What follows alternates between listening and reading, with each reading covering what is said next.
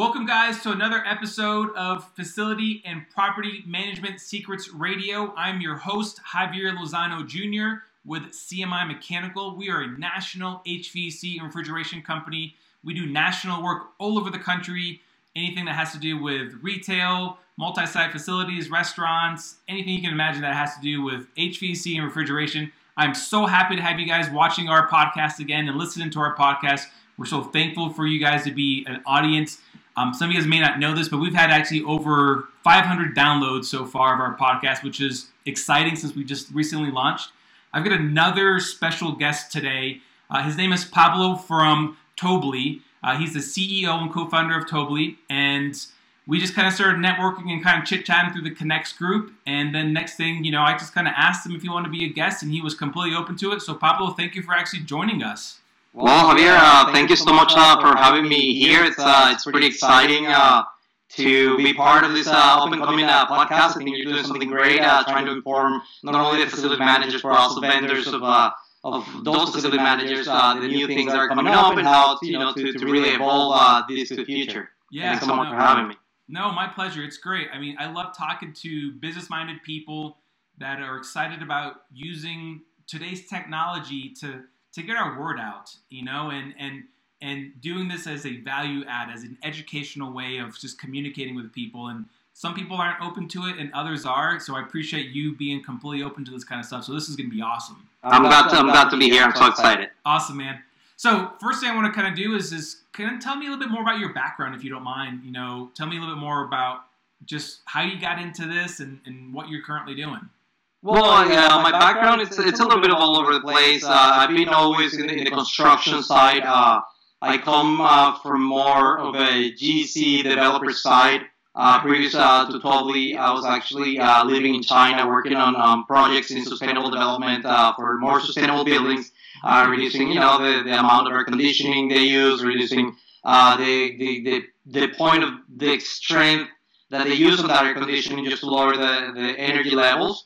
And I decided to start this company about 5 years ago, just to kind of serve that market. But as the company got started, I moved to New York, and we started to see that there's a lot of business in the construction industry, but we are more desperately needed in the facilities management business, given our business models. So we started in construction for a little while, and then we got to learn this industry. We got to see how big and how impactful it really is, and that's how we went forward and started developing tools through technology that make it easier for people to be able to organize their equipment rental needs, be able to reduce the pricing, be able to reduce the cancellations that happen due to some of this equipment not being fully functional by the time it's rented and things like that. So we've been within this industry. This is our third year. Okay. And it's been great. People love it. We've made great relationships through this time, and we're really excited to bring solutions that really help move this forward. That's awesome. So basically, you have a construction background, and that's unique because you can really relate to a lot of these facility managers that kind of wear two hats. Because you have some that are just strictly facilities, and then some that are actually construction and facilities because they're opening several locations. Am I right? Exactly, yes. So we're able to look through that and see, and that's an interesting mix that you bring it up, right? Because one thing that I always talk about is the difference why we focus more on facilities than we do in construction. Is it takes about 2 years to build a brand new building. Okay. That same building could last somewhere between 30 to 60 years, obviously depending on the industry. Retail is a lot shorter turnaround, but the overall envelope of the building, it's going to be there for a very long time. So it's mainly renovations that are happening in this space. One thing that we've learned about, and I'm a very big advocate for, is putting together the design of these buildings through the overall maintenance of the building. A good example is usually you see these architects making awesome looking buildings, but then cleaning those windows or like making sure that everything works, or it's like all glass and you're in the middle of the desert, then those are things that stop making a lot of sense. So it gives us a pretty good perspective, on how things are built and how can we just help people plan ahead from building to the next 30, 60 years to go. That's a pretty exciting place to be in. So you guys are going to kind of shed light in those areas, if you will, where when you're working with these customers, you can say, you guys might want to consider this, or, in my background or my, previous, experience, we've done this and this, and we've seen this kind of happen. You might want to reconsider something. Is that kind of sometimes the conversations too? Well, yeah, I think a lot goes into the conversation. I think you could probably relate to this, that many people out there, they go and they build out this source, for example, right? And then on the HVAC units, they don't really maintain it. They don't clean the dogs, so like all this, they don't change the filters and all that. So we're trying to educate them that it may seem like a bigger expense to organize those quarterly checkups, those quarterly maintenance activities that they don't want to do just to save that money. But on the overall performance of that equipment, you're going to have to replace it sooner, and that's going to cost you a lot more. You're going to have to repair it more often. Yeah. So we're big advocates on making preventive maintenance a very big priority. And to your point, that's something that we talk about a lot. It's you have to make sure that you're maintaining your equipment, which is basically your biggest expense, instead of like waiting until it breaks down to call somebody to come fix it. It's going to cost you double, triple the money that it would cost you to maintain it. Yeah, no, and we have those conversations a lot. I mean, it's kind of weird that we have to still have those conversations because data supports what we're saying. And exactly. Some people even go into the almost to the point of saying, well, these facilities are almost like cost centers. Well, a cost center is whenever you have to do a capital expenditure on replacing a unit that should have been, replaced 10 years down the road, and you shorten the life of that unit or that asset. Exactly.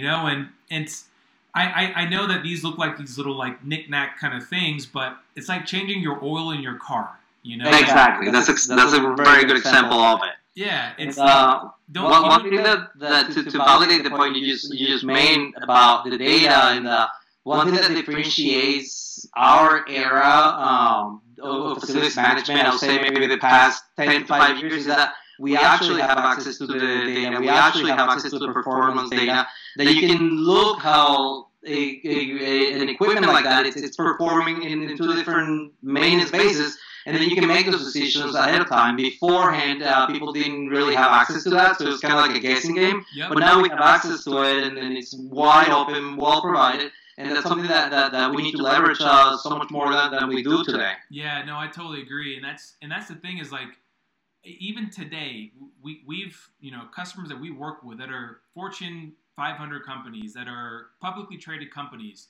still don't even have ways of tracking their assets. From HVAC, refrigeration, anything in that kind of realm, to other things as well too. And they just kind of say, well, we just let someone else just handle it. And they're on random spreadsheets. I mean, like literally working for an RFP, and they're trying to give us, I'm not going to say the company name, but they're giving us information. And it's like, one of them is like, someone wrote down the assets, like literally with pen and paper. And I'm like, oh my God, you're kidding me. Like, and this is a very, very successful business that's been around for over 100 years. Wow, that's incredible. Yeah. But I'm sure like part of what you guys do is also help them bridge that gap. Like when they give you all this information, it's part of going and building out the data infrastructure, like trying to figure out how to keep their data. Is that something that you guys help a little bit with, or yes. More? So we'll manage their assets, and we'll get their make, model, serial number. We'll start tracking, when the last time was a PM done.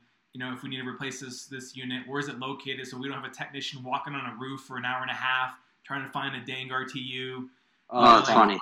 So it's like we'll do all that stuff, but it takes time because the first one or two visits, it's not going to be just perfect. And exactly. It goes back to kind of what you're saying is we have we have the technology to level the data if we use the data correctly, Exactly. And that's what I want to.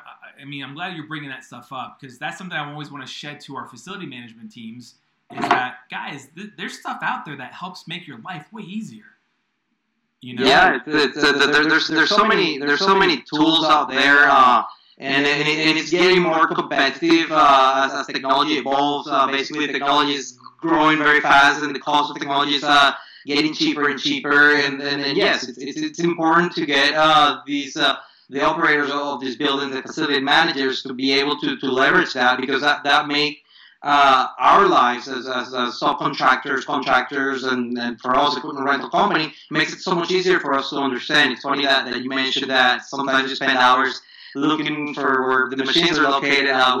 We face, or our customers historically have faced a similar problem that, we send out a scissor lift, your crew arrives in the middle of the night, they're spending an hour and a half trying to see where's the scissor lift, and it turns out that the cleaning company next door just took that lift, and it created, there's all these big messes out there that are happening that can be leveraged or they can be made better with data. And I think one of the main problems I see when I speak with our customers is it's like, how do they go about that decision-making process, right? How do they sit around and say, okay, there's so many companies, they all do similar things to an extent. Yep. How do you go choosing these companies? And I think that this podcast, just like a few others, are really helping people get access and understand what these problems are, what these vendors actually do, and how that can help them. And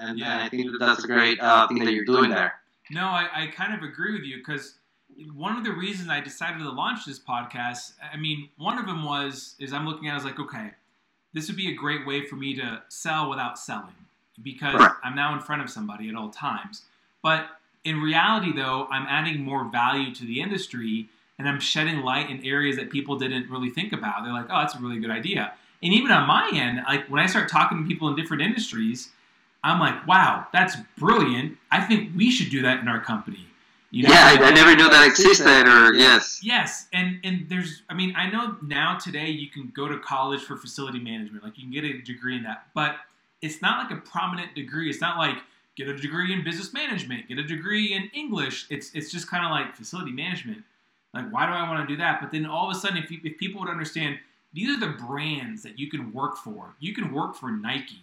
You can work for like these big global companies, and all of a sudden things change. You're like, these are big brands. Of course. I've been discussing this for a while, given that we come from outside of the industry, and we're fairly new to the industry. This is a very ginormous industry that's sitting in the background that really no one looks at until you're in there, and you start to realize, oh, all these like you say, major brands, Fortune 500 companies are maintaining thousands and thousands of facilities across the nation, and they need very capable people to come in leadership roles and maintain these, and that mixed to the new way things are being done. I think the air conditioning, the HVAC industry is a great example. Like the typical technician 15 years ago is completely different to the technician today, right? A lot of these things are kids or people sitting behind a computer fixing things remotely or addressing problems remotely. Towards before, it was somebody that comes out and physically takes things down and separately. So I think that's a very interesting point there. But to going back to saying that we learn new things, I didn't even know you could go to college for facilities management. That's a great thing. I just learned this about just a few months ago. Like, that's hilarious. This is a degree now? Yeah, exactly. Which is well deserved, right? Because it's complicated. It's a complicated position to be in, especially with the lack of information and everything out there. So, since we're kind of talking about this, like what brought you guys into facility management? Because you've got that GC background. What kind of said, you know what, I want to kind of create, get into this industry with my background, but do it with this. What made you guys want to do that? So before I go right there, so to understand our business a little bit better, we do not own any physical inventory of any equipment. So we act in ways like an Uber or like one of those marketplaces where we connect people who own the equipment that are close to these facilities with people who need the equipment, in this case, the facilities managers. Okay. In the construction industry, what we saw is that basically there's the typical United Rentals, Sunbelt, Herc, dominated industry. These are industries that are very, there's one or two or maybe 10 big companies out there that control everything, and it's a very close environment. Mm-hmm. Also, it's, I think I was saying this previous to the conversation, it takes 2 years to make a brand new building, versus it takes 30 to 60 years of the lifetime of that building. But the real reason why we moved into this industry is that we followed the data, we launched our marketplace, we started getting customers, and then we realized that a lot of our customers were going directly to the stores to do work. And then we started to see, okay, why are you going to these retailers or these restaurants to do the work? And then we started to realize that it was repetitive work, that it happened, every quarter or every couple of months or every month. And then we started to realize, okay, there's something here. We looked deeper. We joined Connex, what used to be Prism, and we started talking directly with retailers. We got an opportunity from one of the big brands to really help them kind of look at what they're doing especially on high dusting. Because that was something that they were doing, thousands of locations in a very short period of time. Mm-hmm. And we realized that all other equipment rental companies are not in a place to serve these kind of customers. And I say that in the sense that for us in the high dusting, what we saw was that the work is happening overnight. And most rental companies they shut down at 4 p.m. And you can hear from them till the next morning. So it wasn't efficient, right? So sometimes there were problems happening in the middle of the night that weren't being addressed by these rental companies. So what we decided is, okay, well, what about if we implemented a 24/7 Spanish and English-speaking customer service that can pick up the phone in case there's a problem with those machines overnight? And then we realized that 99% of the problems with the machine is that the operator didn't really know how to operate the machine. So we're able to mitigate some of these problems that are very industry specific, that we're saving thousands of bucks to our customers, because if they deployed a team of crew members to go do a cleaning at a store overnight, and then the machine wasn't working, they spent thousands of dollars deploying those crews for a machine that was actually working, but the person didn't know how to use it. So just by making that small adjustment, we really help a lot of people there. And there's so many other things that we started doing, but it was a need. It was like we saw that this giant industry in the background is not very, no one's really taken care of in terms of equipment rentals, and we decided to take on that. That's awesome. I love your analogy of using Uber to kind of, paint the picture, if you will, because now, we look at Uber as a standard. Like, exactly. The last time you hailed a cab in New York City. Correct. It's just one of those things, and I'm like, just Uber, just Lyft. But exactly. You're leveraging other people, or you're leveraging, what's already there, and you're filling kind of like a gap, if you will. Exactly. And on the supply side, so we are as big as United Rentals, Sunbelt, Herc, and all the small, medium, and small businesses together in terms of inventory. So, because we can go to either one of them, and we have partnerships with every single one of the rental companies out there. We just look out for what's closest to you, what's your cheapest option, what's your better option, and that's kind of how we go about securing that inventory and making it work for you. So that's cool. So you guys are doing the legwork, if you will, for these people.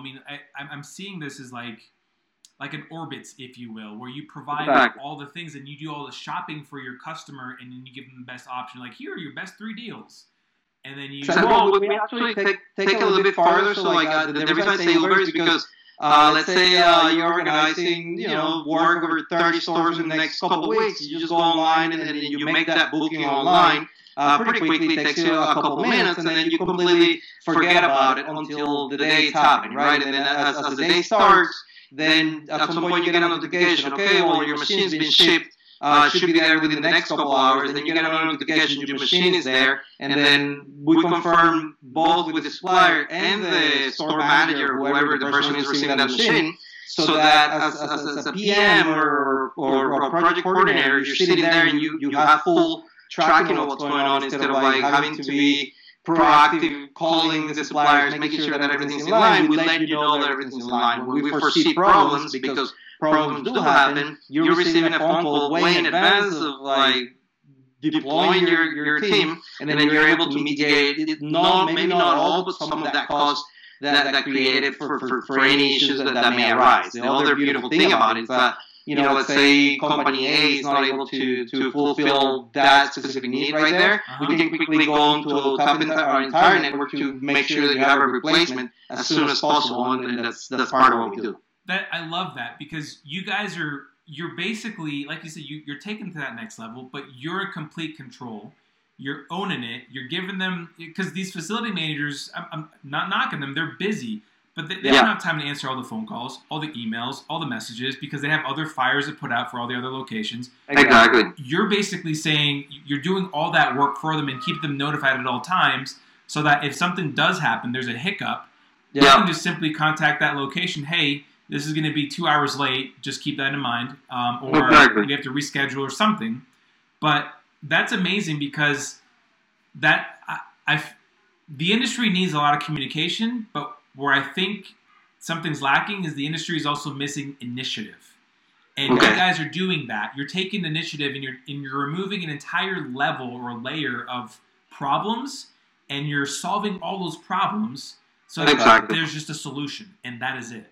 And that's a great part. I mean, like, if you look at our office on any given day, obviously we're dealing with a lot of fires, because this is an industry prone to be exploding all the time. Yeah. But as a PM or a coordinator, you have peace of mind, because we're working on it. We're ensuring that your machine's gonna be there on time whenever it needs to be. And then when we're really contacting you, it's when something's gone out of control. Like, okay, this is not gonna happen today for X, Y, and Z reason. How can we solve the situation? The other thing that we found really interesting is the fact that we make a transaction for each one of the. So, like, you make a different online transaction for each one of your rentals. Mm-hmm. So then what that allows us to do is, like, you can always go back and question, analyze, and really dig deep into each one of those transactions. So, like, let's say there was a problem with it, we can really isolate that transaction, make sure it's all solved, and then you can continue to move on with your older rentals, with your older projects, and we separate that. So some of the rental companies put everything together, and then when you're going back as a PM trying to figure out what happened, it's nearly impossible to look at the paperwork, at the account receivables, and dispatch, and all that kind of stuff. So we separate those very clearly per job. That's interesting. I love that. I love that approach. I mean, you're filling a void. There's a problem. You provide a solution. I mean, that is business today. Like, we should look at business in everything is, where are the problems, and don't just talk about them. Provide a solution and add a value to that. Exactly. And say, hey, this is how much money you could be saving. This is what you're probably spending. Exactly. And I'm not saying exploit it, but I mean, just really hammer it.